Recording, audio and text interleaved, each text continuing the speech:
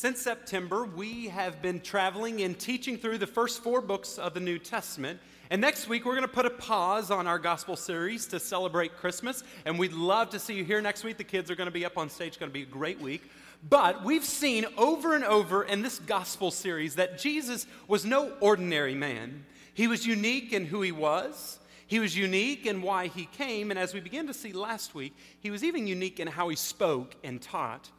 Jesus' teaching in the Sermon on the Mount that we began to look at last week, and we're going to look at again this week, ends with this statement, Matthew 7:28. It says this: "When Jesus had finished saying these things, the crowds were amazed at his teaching because he taught as one who had authority and not as the teachers of the law."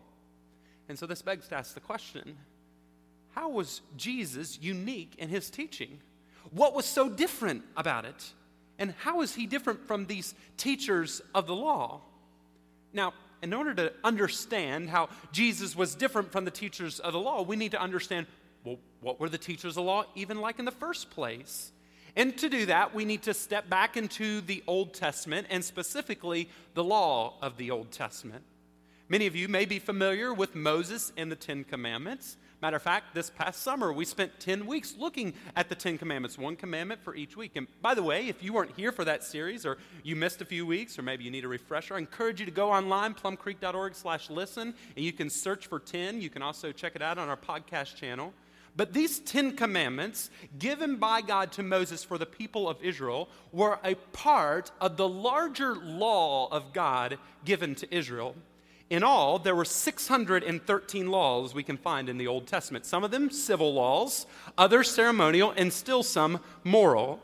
But these laws were given to the people of Israel to set them apart from the rest of the world and define them as God's people. These laws were intended to protect the covenantal community of Israel and also give insight into how they should worship God. And through the years, Jews would pass down the law of God by simply telling others what God had said and explaining the scriptures to them. And oftentimes, these rabbis or teachers of the law would also comment on what those laws meant. Now, I should say, that's not much different than what I'm doing right now or what we do each week. We don't just come in each week and read a scripture and we say, "You're dismissed." No, we usually explain what's going on and even give application to it. But the problem with the Jewish rabbis or teachers was that they were, although at first maybe good intentioned, adding to the law instead of explaining it. For example, you may know that one of the 10 Commandments, the 4th one, is to honor the Sabbath day and keep it holy. Well, if a rabbi was sharing this command with you, you might rightfully ask, then how do I do that? And he might answer, well, don't work. But you might respond, well, what do you consider work? Can I cook, for example? Can I take a walk? If I can, how far can I walk? Can I mow the lawn? Can I clean out my closet? Can I put up Christmas decorations? Or Hanukkah decorations, I don't know. Can I change the channel on the TV? Okay, perhaps a few of those are a bit ridiculous, but this still is a legitimate question. And this is why when many of the rabbis would come along and explain and tell God's law, they would often explain what it meant. And oftentimes each rabbi or teacher had their own interpretation of the law. Just Google, "Am I allowed to cook on the Sabbath?" and you'll see exactly what I'm talking about. But this kind of dissecting and extreme exaggeration of the commandments, they were at an all-time high during Jesus' day. When Jesus enters the scene, these religious leaders, sometimes they're called the Pharisees, others the Sadducees, teachers of the law, the scribes. Anyways, all of these groups, they were the kings of finding every minutia and nicety of the law. And as a side note, this kind of careful attention to God's law is not the problem. The problem was the heart of these religious leaders were more concerned about the minutia instead of the heart of the one who had given those laws. You may remember a few weeks ago, we looked briefly at the story of Jesus who healed a man with a shriveled hand on the Sabbath day. And the religious leaders were more concerned about the fact that Jesus worked because he healed instead of rejoicing in the fact that good was done for another human being. And that was the problem for Jesus. On another occasion, Jesus calls out the same group of people. He says this to them, Matthew 23:23, "Woe to you, teachers of the law and Pharisees, you hypocrites! You give a tenth of your spices, mint, dill, and cumin, but you've neglected the more important matters of the law, justice, mercy, and faithfulness. You should have practiced the latter without neglecting the former. So here they are again, making a big deal out of the small things and a small deal out of the big things. But notice what Jesus says. He says you should have practiced the latter without neglecting the former.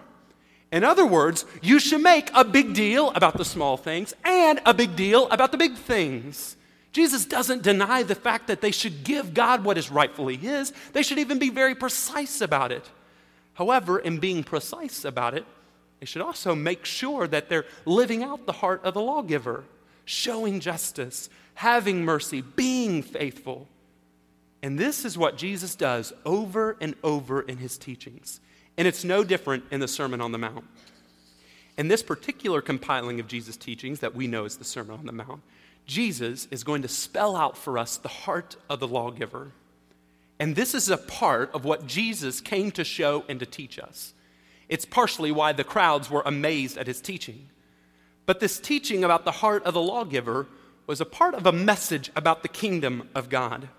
Now, last week, Doug began to introduce this theme that we see throughout the Sermon on the Mount, the kingdom of God theology.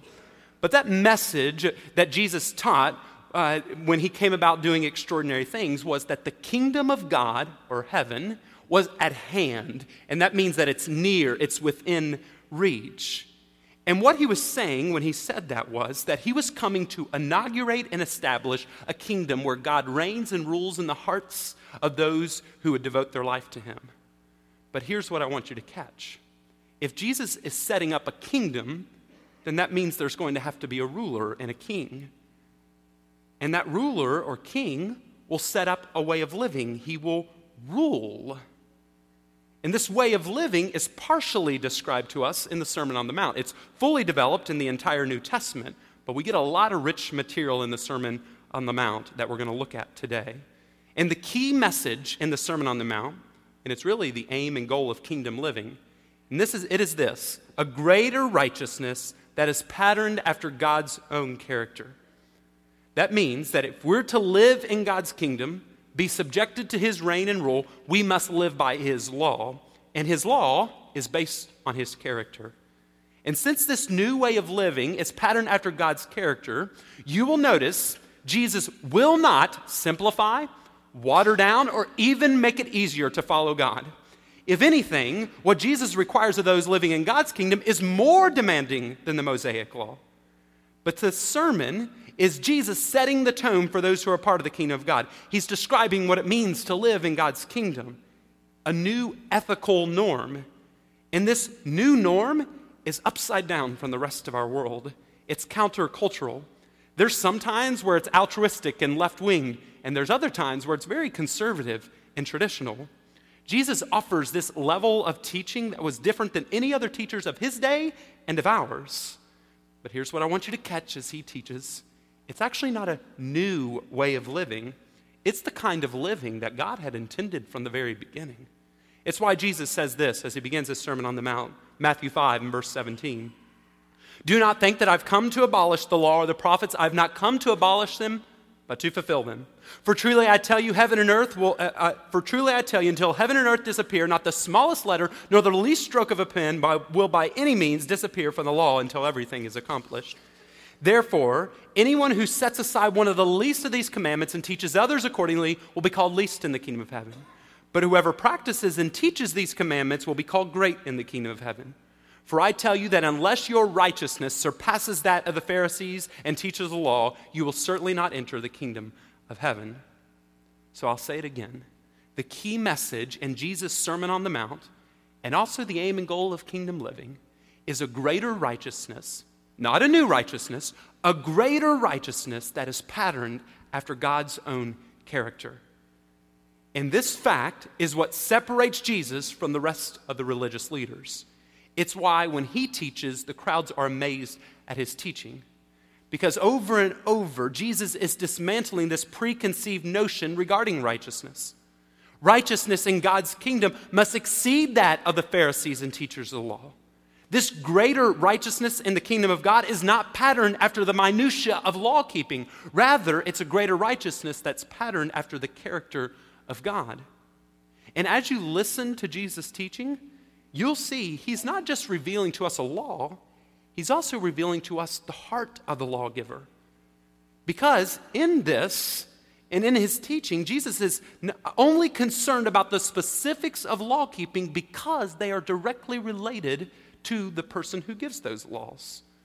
Over and over, as Jesus commands us how Jesus commands us how to live in God's kingdom, he's going to get to the heart of the issue. And the heart of the issue has its basis in the heart of God, who is the lawgiver.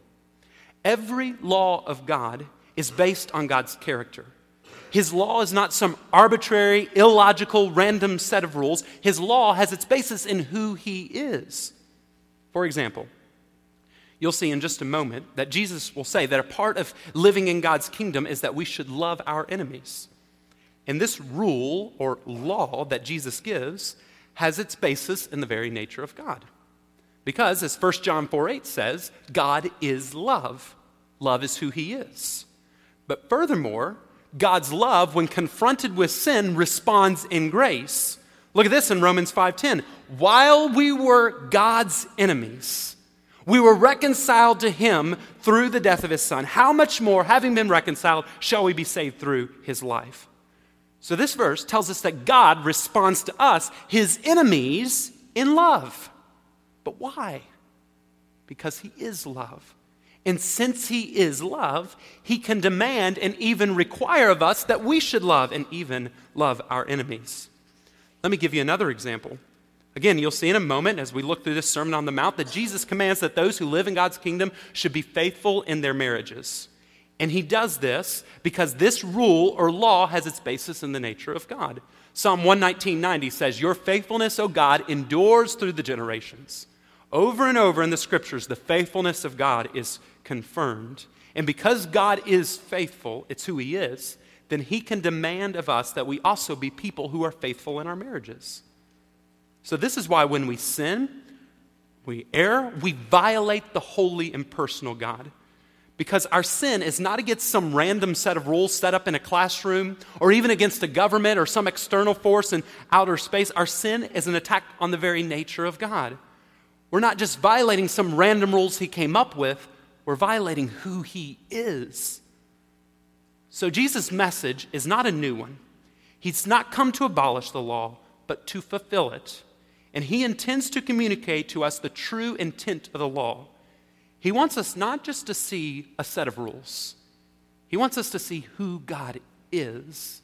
And when we live by this way of living that Jesus teaches, when we submit to this authority, that's when we're kingdom living. And when we live in God's kingdom, we know God. Because in keeping his law, we know and understand who he is, because his law reveals who he is, since it's based on his character. But the character of God requires a greater righteousness than anything that has ever been seen before Jesus. Now, let's take a quick time out here, because I've been throwing around that word righteousness a lot in this message so far. And really, the reality is we don't use righteousness in our everyday language. It's a pretty churchy word. About the only time you hear it, except maybe in 80s slang, is in the context of church or religious discussion. So I want to pause the message for a moment just to discuss and define exactly what righteousness is.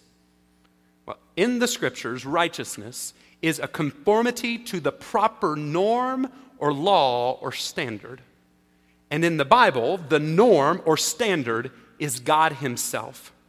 So sometimes the Bible will talk about how God is a righteous God. And what that means is that he will always act in a way that is consistent with his own nature, or he's always true to himself. Sometimes the Bible will talk about a righteous person. And this is someone who conforms to the standard of God's law, one who is innocent with every respect to the law. And this kind of righteousness that the Bible describes, by the way, is absolute righteousness, meaning perfect conformity to God's character. Now, I should mention, occasionally the Bible will speak of relative righteousness. somebody who, relatively speaking, is a good person, or relatively speaking, keeps God's law. However, in the kingdom of God, only absolute righteousness will do.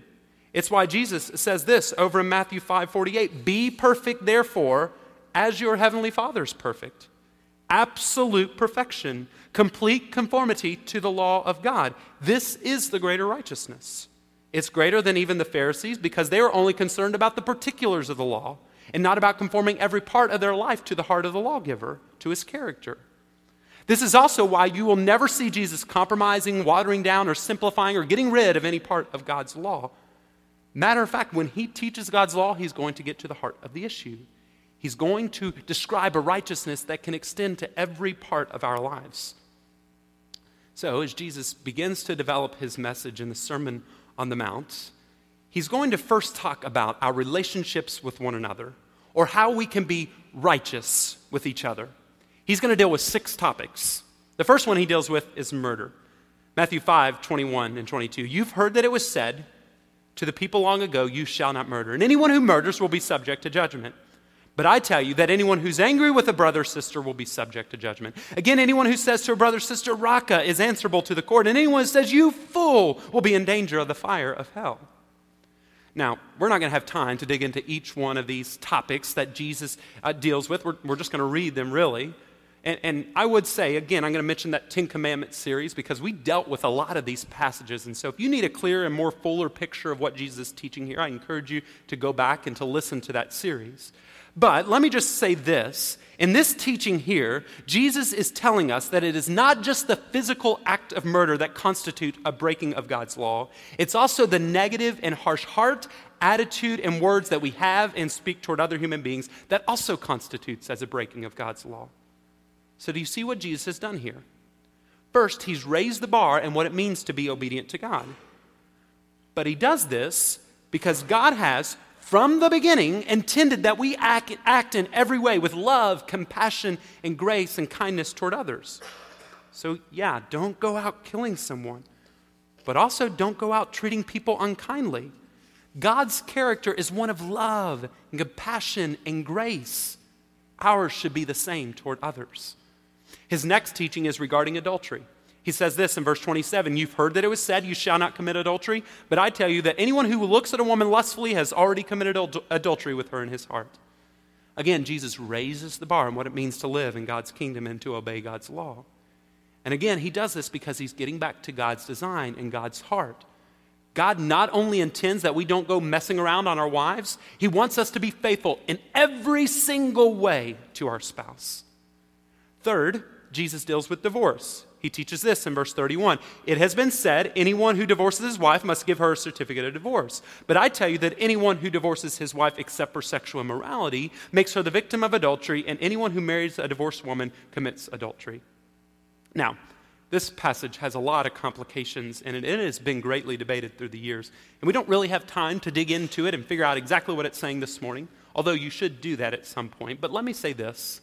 Divorce was never God's design. It was never what God intended. And because the heart of the lawgiver is about being faithful and keeping promises, it means that we should work hard in our marriages to remain faithful and keep our marriage vows so that they don't end in divorce. The fourth topic Jesus teaches is on oaths, or making swears and promises. He explains this in verse 33. "Again, you've heard that it was said to the people long ago, 'Do not break your oath, but fulfill to the Lord the vows you've made.'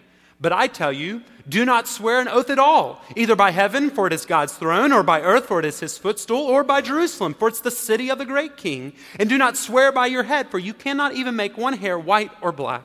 All you need to say is simply yes or no. Anything beyond that comes from the evil one."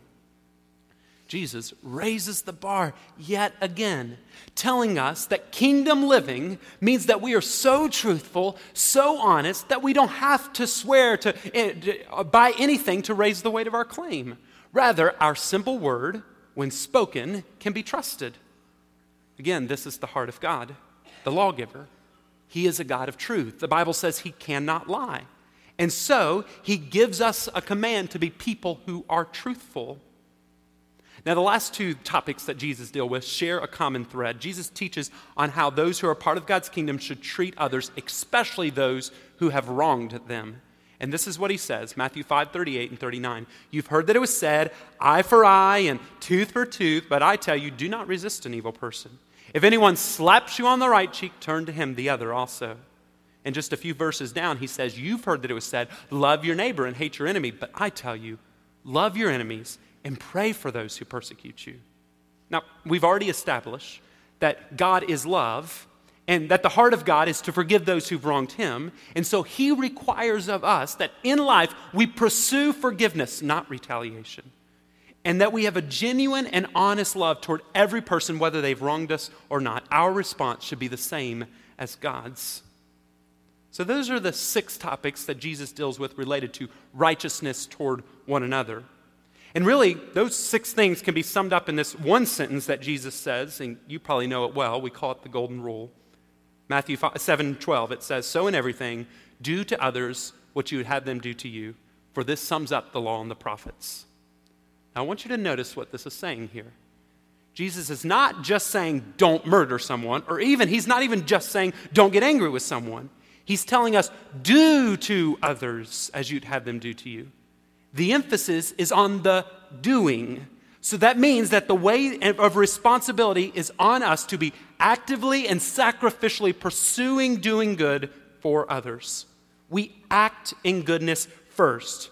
We don't not act, nor do we react. We live our lives in such a way that the love of God is released in our lives, and it enables us to emphatically pursue the good of others. So pursue the greater righteousness that's patterned after God's own character, for God cares deeply about our hearts toward others. But righteousness in the kingdom of God is not just in our relationship with one another. It's also a greater righteousness in our relationship with God. Jesus' teaching in the Sermon on the Mount deals with 3 religious acts that we can perform that give glory to God. However, Jesus' consistent teaching on every religious act is summed up in the first verse of chapter 6. He says this, be careful not to practice your righteousness in front of others to be seen by them. If you do, you'll have no reward from your Father in heaven. In God's kingdom, religious acts are of no good when it's only for self-glory. Pious acts motivated by one's devotion and relationship with God, on the other hand, have great value in God's kingdom. Religious acts aren't bad in and of themselves. The thing that Jesus calls out is the acting that often comes along when we perform religious acts. And many of you know exactly what I mean when I say that, because the issue that Jesus deals with here and addresses is very common in the church today. We offer up religious acts. Maybe we come to church, we pray, we even wear our cross necklace, and some of us are so pious we've got that little fish bumper sticker on the back of our car, but it's all show. It's what Jesus calls hypocrisy, and that word simply means actor. You put on a good show for others to see, but your heart is far from God. In the kingdom of God, though, the greater righteousness is for God's glory, not for ours. And so Jesus deals with 3 issues. First, giving. This is what he says we should do. Giving should be done this way. When you give to the needy, do not announce it with trumpets, as the hypocrites do in the synagogues and on the streets, to be honored by others. Truly, I tell you, they have received their reward in full. But when you give to the needy, do not let your left hand know what your right hand is doing, so that your giving may be in secret. Then your Father, who sees what's done in secret, will reward you.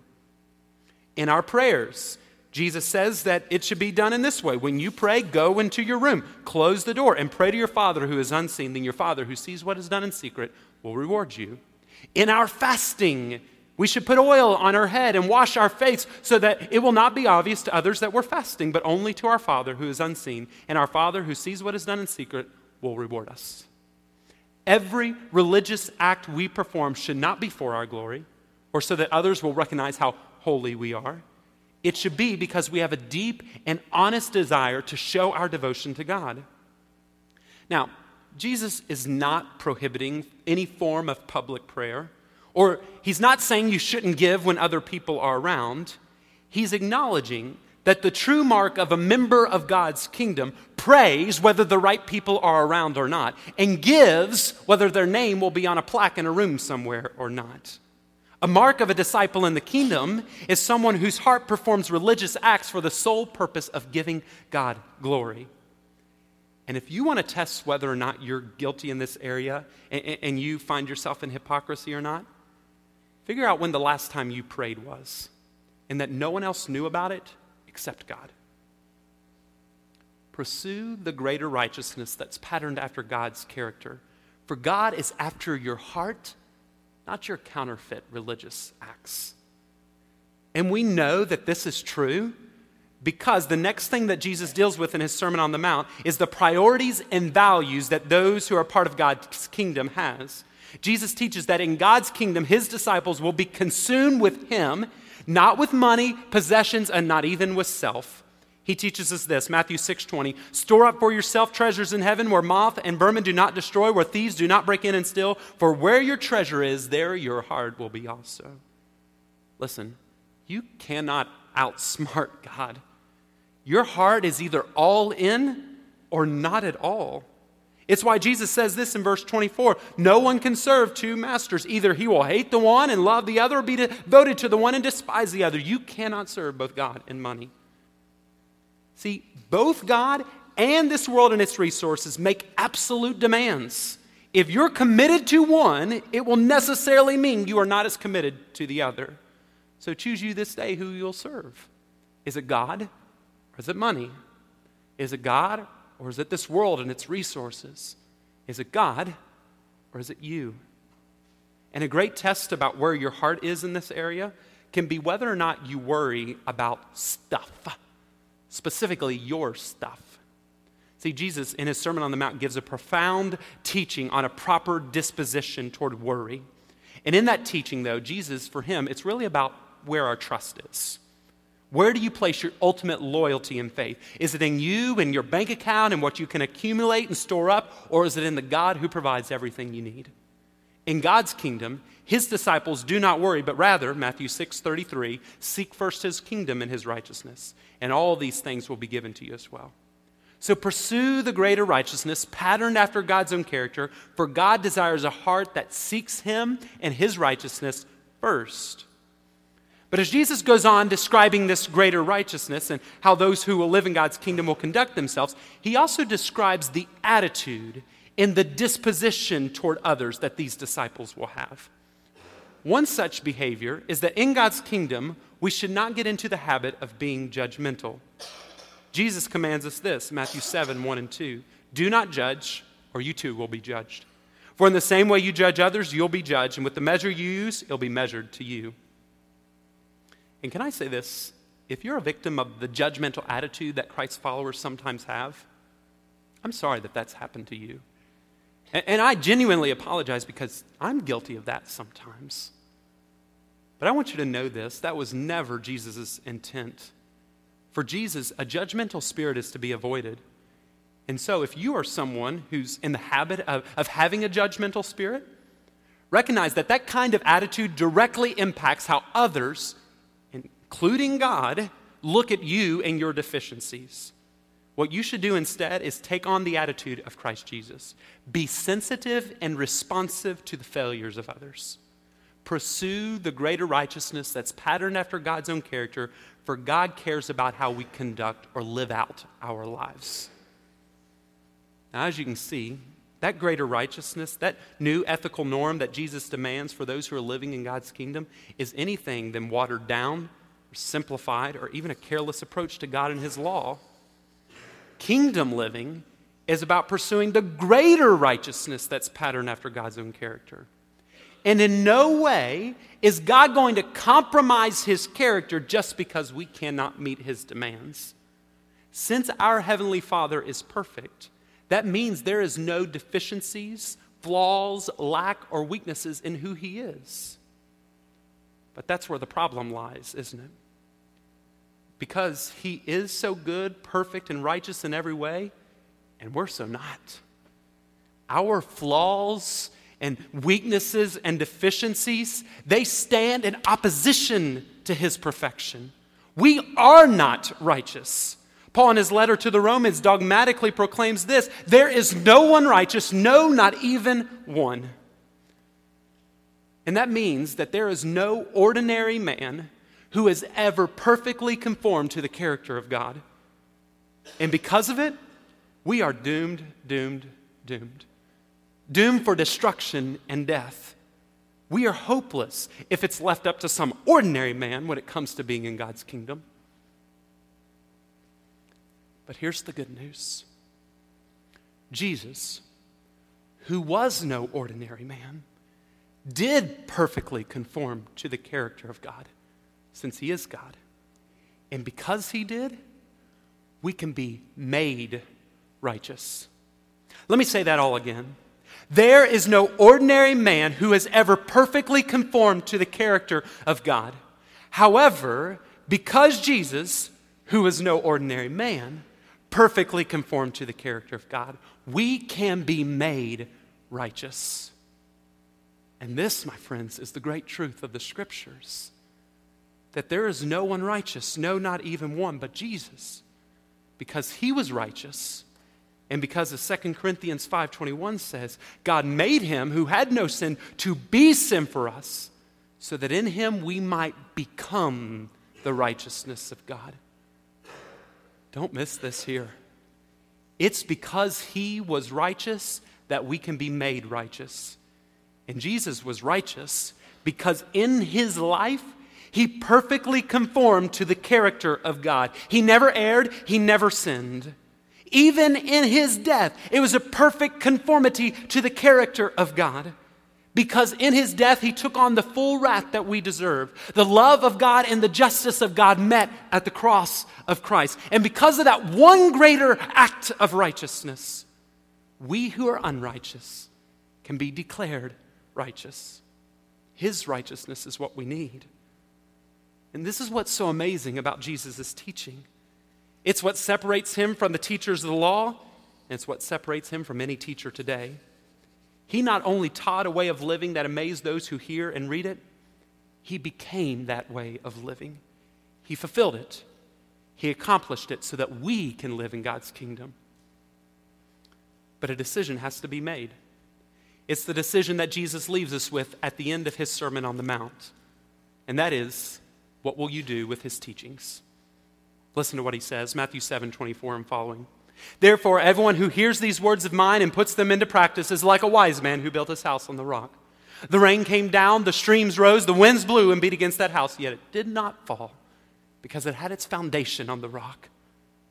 But everyone who hears these words of mine and does not put them into practice is like a foolish man who built his house on the sand. The rain came down, the streams rose, the winds blew and beat against that house, and it fell with a great crash. So everyone in this room now has a decision to make. You've heard, so will you obey? First, if you've never responded to Jesus in faith, confession, repentance, and immersion in water, that promise of being declared righteous has not yet been given to you. It can be, but you need to obey through responding to that free offer of grace. And you can do that even today. At the end of service, I'm going to be down front on the floor here, and I'd love to walk you through those steps. So if you are not yet a part of God's kingdom, respond to the greater righteousness that's patterned after God's own character. And that greater righteousness there, that's Jesus. Respond to him and what he has done for you by giving your life to him. But this decision to hear and obey, it also applies to every person who's already given their life to Christ and who is already a part of God's kingdom.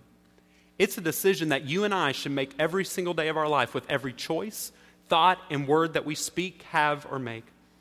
Every person who considers themselves a Christ follower has to decide, is Jesus' teachings just another set of teachings, or is it something I need to conform to every part of my life? Jared, our executive minister here, he often says this: our knowledge far outweighs our obedience. That is often so true. We come in week after week to hear God's word. Some of us go and sit in life groups and get more of God's word. Some of us still, we have our own devotions that we read through. And those are not a bad thing to do. You should do all of those things. But the problem is it falls on deaf ears. We have the knowledge, but we don't obey. Let it be true of us that our obedience is always equal to our knowledge. That every time we hear something and we know it to be true, we do what it says. So if you are a part of the kingdom of God, pursue the greater righteousness that is patterned after God's own character. Now notice what this says. It says, pursue. You have already been declared righteous because of Jesus. So pursue the way of living that he saved you into. And God doesn't leave you alone in that. He's giving you the Holy Spirit as a helper. But he wants to, as you listen and hear his teachings, conform every part of your life to it. You've been made righteous to live in God's kingdom, and now you need to live out that righteousness. Today, you have a choice to make. Will you hear and obey, or will you walk away unchanged? A life of obedience and pursuing God and his kingdom is a life built on a solid rock. Will you stand with me to pray?